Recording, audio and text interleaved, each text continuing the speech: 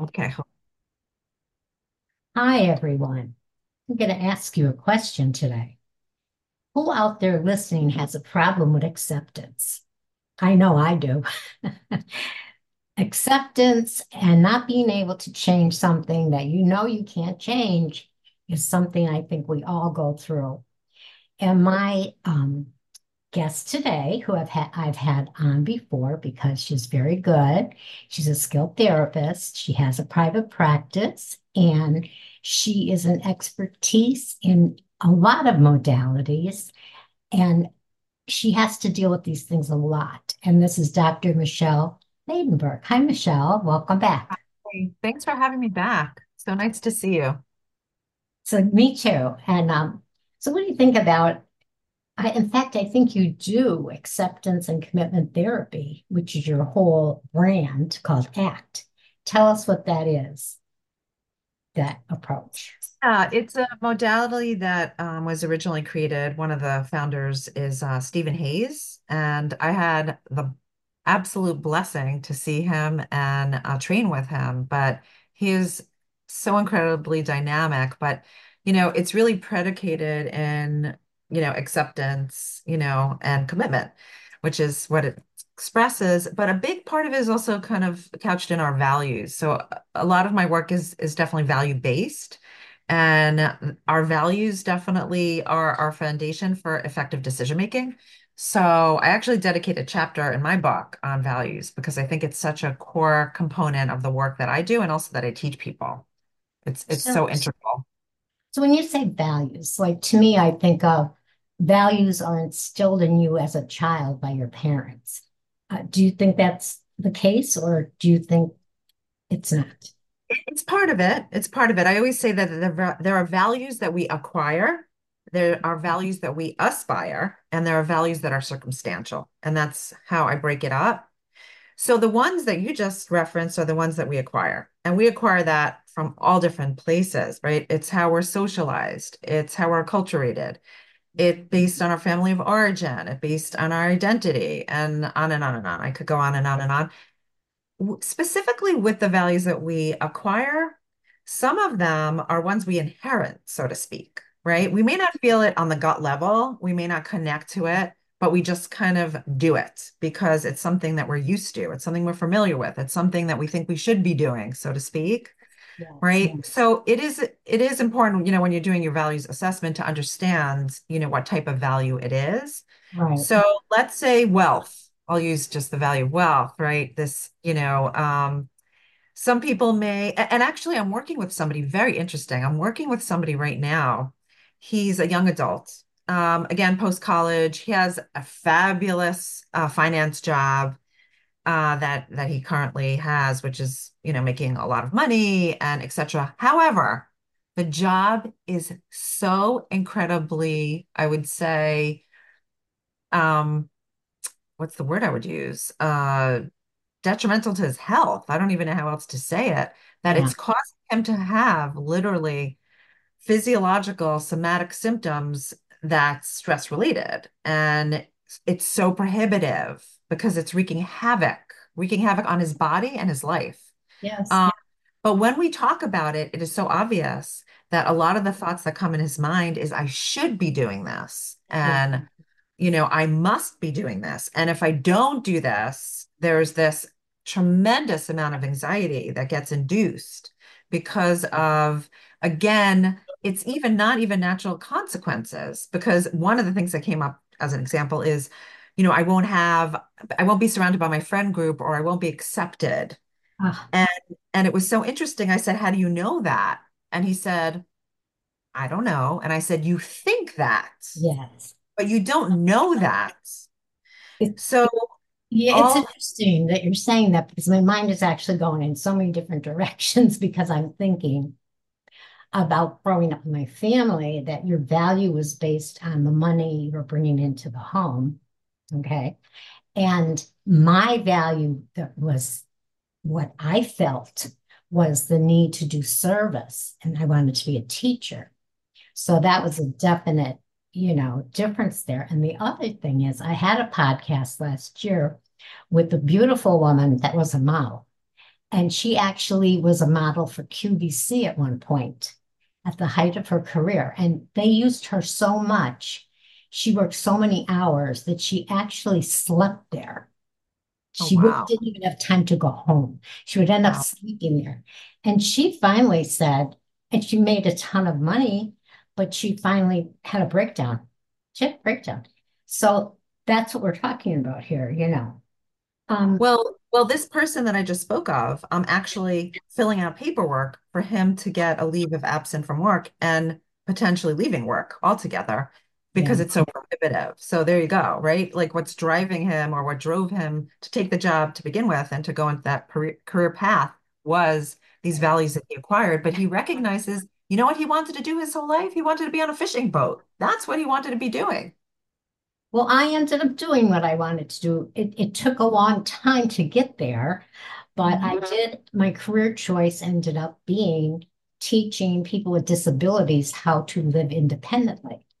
Not an English teacher, which is what I first wanted to be at 17, but a very rewarding thing to do. No, it didn't pay a lot, but I loved my job. And I just want to see what you think of this one situation. I had a friend who she liked the social life. I live in Palm Beach, okay?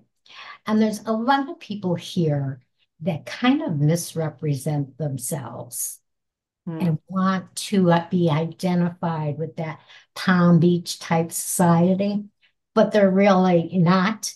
So she was very social. She had a lot of parties. She attended a lot of events. She had some people that were high in society as friends.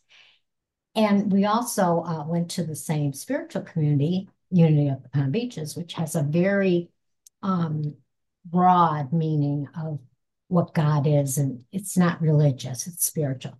Anyhow, long story short, Yeah. somebody in her social group belonged to, I'll just say it, Christ Fellowship, was it's a very Christian-based church. Mhm. And she joined that church and she immediately cut off all of her friends that were non-religious and spiritual instead. And that to me is there you go. There's your value system, right? What the wanting the what would you say, attention or feeling. Yeah. Yeah. Well, our values, just in terms of defining what values are, because people also get confused about that, right? Values, again, there's no ending to values. In other words, if we have goals, right, which are different than goals, there's an ending, right? You accomplish or you reach a goal. Right, Our values are continuous. We're right. always striving towards our values. They're a Exactly. lot more general, right? There's also actions that we take on behalf of our values. So they're very action based. And we Right. could stipulate what that is very specifically. And Hmm. just because we're not acting on behalf of our values doesn't X out the value. It doesn't Yeah. mean that it's not important to us. We're just not exercising it in the moment, right? Hmm. The other piece of it is that there's no contingencies. We accomplish our values or we lean into them, right? Or we take action on behalf of them no matter what. Hmm. Okay. So it's a certain mindset and it's a certain direction you take in your life. Right. Yeah. So my mindset and my direction has always been to help people, specifically women. Um, and when I got sober like 30 some years ago, I became a sponsor and I sponsored so many women, many, Mhm. many. And also with helping the disabled, that was, part of my achievement with sticking to what I wanted to do, to be helpful, to be of Mhm. service, I guess you'd say. And Mhm. like I do, I value that in me, that I still do that, And is Yeah. that correct? And that's my value, right? Yeah. Yeah. Well, so like you said, service to others may be your value, right? Yes. Or kindness or thoughtfulness or yeah, whatever it is, you have to kind of really extrapolate what that value is. Mhm. Again, sometimes we get confused, what the specific value. Sometimes I'll ask questions that will lead somebody to formulaically describe what that is. But once you have that idea, so like for example, when I did my value cards, which was an exercise that I helped people with during my training, one of the formative values that came up was connection. Yeah. Yeah, and I never put it in that framework before. I never thought about it as connection because I love that word. It's so like kind of conjoining and right and community. So I am so cognizant now Mhm. that connection is so important to me. And like, so for example, if somebody says, "Oh, let's get together," right? And I'm so busy. I always have like, I could Mhm. literally, um, you know, not have a moment in the day to do anything because I'm just busy with so many things. So formatively, I used to say, "Oh, I don't have time. I don't have time," right? And then I used to wonder, why is it that, I don't know, that people are getting together and I'm not being asked? Well, they asked me 20 times and I said no every time. What do you want? Right? Like, Yes. so now when somebody asks me to get together, I don't respond that way anymore. I say to them, "You're important to me. I want to make the time. It's not good for me this month, but what about next month? Yeah. Or is it possible for you Don't to be stop flexible?" asking. Yeah, don't stop Yeah, asking. Yeah, I that's understand that. like you mean something to me. I want to connect to you. And I'll say that, I'll verbalize that. And it's so meaningful. And when I walk away from that kind of interaction, I feel so proud of myself because I am intentionally, purposefully doing something to lean into my value. So let's talk about that in regards to self-awareness, Mhm. because I think there's people walking around that have no self-awareness. They have no clue. And, I think it's an important thing because it also leads to mindfulness, is my other topic with that. And you need those things if you are going to become the person that you aspire to be. So, Mhm. what do you see in your practice with self-awareness or lack of it? Yeah. So, with all due respect, I don't like to use the word self-awareness. That's okay. Yeah, and I'll tell you why. I'll tell you why. Because I think that's very hard to quantify. Mm, Okay.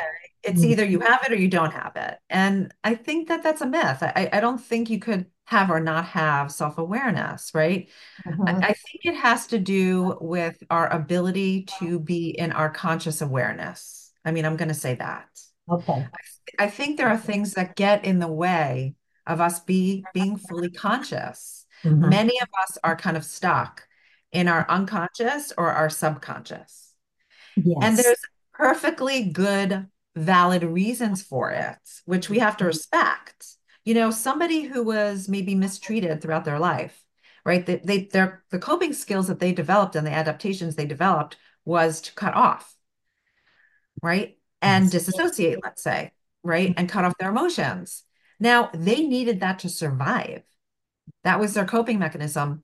All the power to them, because if they didn't do that, guess what? They probably wouldn't be the person they are today. Okay. But we take that with us into our adult kind of years. And Mhm. that's when it could be maladaptive and it could be unproductive in terms of being the person we want to be. Okay. Right. So, 'Cause it worked for us as kids, not so yes, much that matters. adults. So, Right. going with Yeah. that, let's get practical. So what self-discovery tools do you use that can help people with that situation? Yeah. So, in terms of, like you said, so I think what I'm speaking to is being in your conscious awareness, right? That's what we're really speaking to. The Mhm. best way and I'll give you another, I like to use examples because I feel like they stick a little bit better. Oh, Yeah. mhm. Yeah. I was working with this young adult again yesterday, and I've been working with him for, quite a substantial amount of time.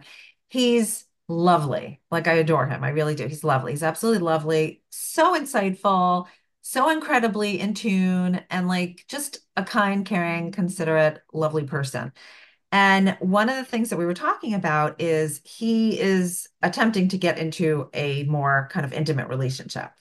But what he finds is he gets confused. He doesn't know how he really feels about the other person.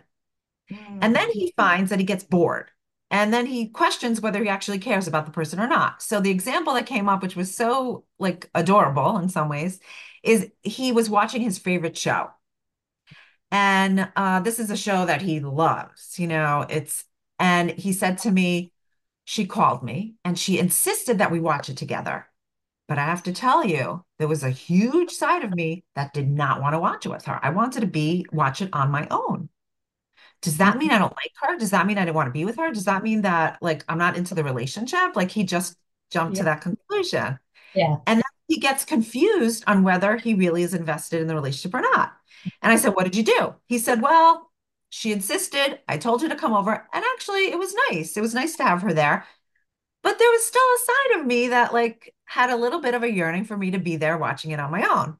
And I said, "Why do you think that was?" Anyway, we explored. And I said to him, "Would it be a farce that you wanted to watch it on your own, because it's like that is like again, territorial in some way. Like this is my show Yeah. and I want the full experience. I don't want to have to like explain something to somebody. I don't want to have to be interrupted while I'm watching it or whatever." Right? I said, "Would that be a farce?" He's like, "No." I said, "So would that be contingent on whether you like her or not, or that you appreciate being with her or not?" He's like, "No." So I said, "It's more important not whether or not you enjoyed her company. It's tapping into why A, you're self-doubting, your feelings, and B, do you connect to your feelings? Do you feel it on a visceral level? Do you feel it on a somatic level when you actually have the feeling?" And what we've discovered with him is he grew up with a brother who was older than him that had like severe challenges, Mhm. severe cognitive challenges. And what ended up happening, unfortunately, because of that, is his parents were so preoccupied with his brother all the time. And he also had to walk on eggshells, making sure he didn't upset him, or making sure he didn't get dysregulated, or making sure that he made sure he wasn't dysregulated, Right. that he didn't have a voice. He did Mhm. not have a voice. And whenever he would express himself or express his needs, guess what? His brother's needs came formatively. So So that's what what he needs. That's something for himself. That's Well, what so, for. so when he expressed his feelings, what would happen? They would be disregarded. Yeah, right, exactly. So what did he learn? He learned, why do I need to express my feelings? Because they don't get listened to anyway. Might as well just keep it to myself. Right? Mhm. What's the point? Because it's not a good thing to express myself because then I just get disappointed and frustrated. So Right? If I instead, keep you get a resentment, right? Yes, You yes, don't anger. you don't express your feelings, and another person doesn't get aware of it. You get a resentment. Well, That's even when he did express himself, that's the thing. of And again, the parents, again, were in a tight spot, right? And for course, whatever, obviously they were in a very tough position just with the challenges that they were experiencing. But the point is that he never connected the mind body. right? So what he does, literally, and it's fascinating to observe him, it's all up here. He's a very cerebral person. He's Exactly. all up here. So he perseverates and he overthinks and he self-doubts and, you Hmm. know, right? So he said to me, how do I do that? How do I connect to my body? I don't know how to do that. I said, it's going to take a lot of learning. You have to rewire Right. the nervous system. You have to rewire the cognition because it is so used to being here. And when he's talking to me, it was so fascinating. As we're talking, right? I'm trying to get him into his body and he keeps asking a question, going Uh, back here. And then I'm getting him into his butt and he keeps going and I keep pointing it out to him. And I'm like, oh, you just did it again. You're going back in your head. And he started laughing. He was like, oh my gosh, this is so hard. I so said, how do yeah, you get him unstuck? Obviously, he is stuck in a behavior, and he has to get unstuck. Which the first thing, of course, I would suggest to him, but I don't know if he's ready, would be meditation. But I don't know if he could do meditation. by the way, anyone could do meditation. I So know. I just know. say, okay, it depends on what type of meditation. Exactly. There's so many different types of meditation. Exactly. But what we were doing, and I did a TED talk on how to again, to circumventing emotional avoidance, right? Because that's what we do. We avoid emotions that are uncomfortable and are Yes. dangerous, quote Yes. unquote. So you have to do a very, very slow, okay, very slow practice, okay, that integrates the things that you're going to naturally avoid. Okay. So if you're not used to going into your body and it's threatening to do that, because again, in the past, when you did that, it didn't work out so well for you, so that you avoided doing that. And learning to do that, it has to be very incremental. So I started out even in the session, and I said to him, like, let's sit here. Let's sit here. If you can, and if you feel comfortable enough, close your eyes. And I had him just sit there. And we did a body scan, for example. And he went from like the t top of his head to, his feet and really pinpointing each part of his body and seeing if anything kind of came up, right?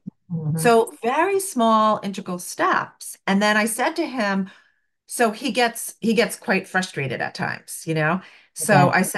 I said, you don't any emotion that comes up, you could use as a tool to get in touch with your body. Yeah. Well, Be joy, yeah, it could be frustration, it could be exasperation, it could be love, it could be whatever it is. exactly. Your body keeps the score. I believe that's a book title, actually. Yes, it is. It And is. it's true. And I know myself that what I have trained myself to do now is if I get upset by something, um, instead of like just trying to calm myself down, I sit with it for a minute and I analyze, okay, why are you upset? And what part of the body is upset? What's going on? It's my stomach and it's butterflies, and I feel like this. And 9 times out of 10, I can pinpoint something, like fear of abandonment or being disrespected or whatever, because somebody didn't call me back or was late or forgot the appointment, things like that. Those are attachment issues, right? Yeah. Exactly. And that's what I had to work with. Now, Yeah. meditation, my mind goes all the time, constantly. And silent meditation right now for me is a goal. But I do well with guided meditation because then I can listen to the person and not my head. And Mhm. I have a support group I started for women that are, well, not just women, but caregivers. Most of them happen to be women taking care of their husbands, etc. And at the end of the meeting, I play a 5-minute guided meditation. And a lot of these women never did meditation of any kind. And they are just amazed at 5 minutes how relaxed they are at the end of the session, right? And Yeah, and that's all it takes is just putting something in your routine that you didn't have before, right? It's absolutely. commitment. Oh, let's talk about commitment. Your program, right? These people have to be committed. Um, they have to have a sense of commitment to do the things they have to do, the acceptance, the change. Do you kind of lay out a plan for them? So it's interesting that so commitment, it's interesting. I'll use the example of exercising because I think it's a good one. People have this idea that they have to be committed to it in order to do it. That is absolutely untrue. We Mhm. don't exercise because we feel like doing it. Okay. Initially, the tendency actually, you don't, and that goes to the word motivation, right? We use this word motivation, motivation, motivation. We could only exercise when we're motivated to do so. Absolutely the opposite. We get motivated because of exercising, because we want more of, again, the result of exercising, whether it's the endorphins, whether it's high energy, whether it's feeling more confident in your body, whether it's the change you see in your body, whatever the case is. That Exactly. is what motivates us. Yeah. But we typically do not start out being motivated to do anything for that Yeah. matter. I gotta No. tell you, I got an iWatch. Forget with my iWatch. And I had gotten one for my husband first to try to get him to be motivated, and he has Parkinson's, and he just needs a little push. Well, when I got mine and I set all the goals, they say set a goal for how often you stand up, how often you move, how many steps you take. And this is the best motivator I ever had. I mean, it tells me time to stand up. Mhm. Yeah. 'Cause I'd be at my computer for 8 hours if you let me. And Uh-huh. and that's the kind of, I mean, some people get coaches, lifestyle coaches, etc., to Yeah. motivate them. But yeah, I think it's very important that you realize, okay, you want to get better at exercising. So do it. If you don't do it for 3 more days, don't beat yourself up, right? Just do it again. Yeah. Yeah. But the commitment, and by the way, for me, the C in my ACE method is compassion. Oh, okay. Yeah, yeah. So the commitment is more in the ACT work that I do, which is the acceptance and commitment therapy. But Yes. I use the word compassion Mhm. because I think a very important part of what gets us to do. like we're saying, is Uh, being self-compassionate. Yes, because when people think of the word compassion, they right away think of being compassionate for other people, and That's they right. don't think about being self-compassionate. Yes. That Yeah. was a new thing for me too. I had Yeah. to delve into that. So, how do you show them how to be self-compassionate? So we work, I say there's 5 ways of practicing self-compassion, and I use this acronym, which is We Rock, which is work with your inner critic, engage your friend voice, redirect, observe, and acknowledge and comfort. Uh-huh. And again, each chapter has a chock full of different, skills and tools. That's just like one example of an exercise that I do. But there's so many different exercises that I show that help you because, each part in the chapters and the parts, the acceptance, compassion, empowerment, the first part of the chapters talks about the barriers. What gets in the way of us being accepted, of acquiring acceptance? What gets in the way, right, of acquiring compassion, self-compassion, and what gets in the way of empowering ourselves? Yeah, Because there's so many barriers that we have to recognize. If we don't recognize the barriers, we're not going to commit to the practice. That's just the way it is. it So is. once you understand and you identify what that is, when you see a barrier coming your way, you could easily identify that so that you get back into your skills and tools. Exactly. And I think one thing my minister, we call him minister, even though we're not a religious organization, but he always talks about, 90% of the people in the world are in their head. They're always in their head. And it's not just about thoughts, and it's not just about emotions, and it's about sitting still and just Hmm. feeling, like I was talking about my own reactions, feeling it, thinking about why are you feeling it, and then self-compassion yourself, because you just say, it's okay. It's Hmm. okay. It's as simple as that for me. Is that Yes. where we're headed here with the Yes. self-compassion, right? Yes.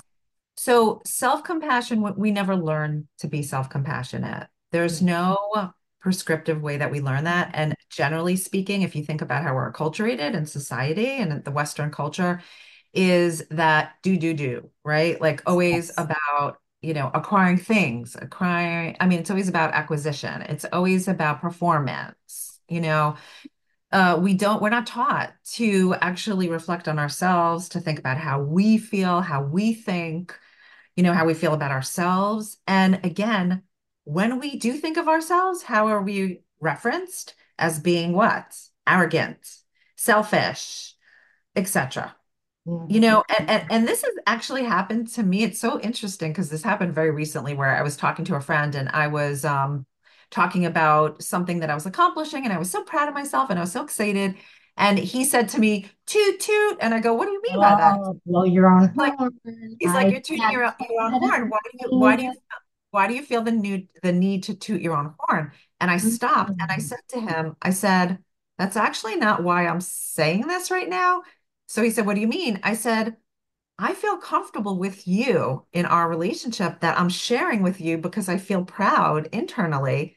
And this is the way that I'm kind of connecting with you, not because I need anything from you. I don't need for you to say, good for you, you're great. No. I said, Michelle, I heard that all the time growing up.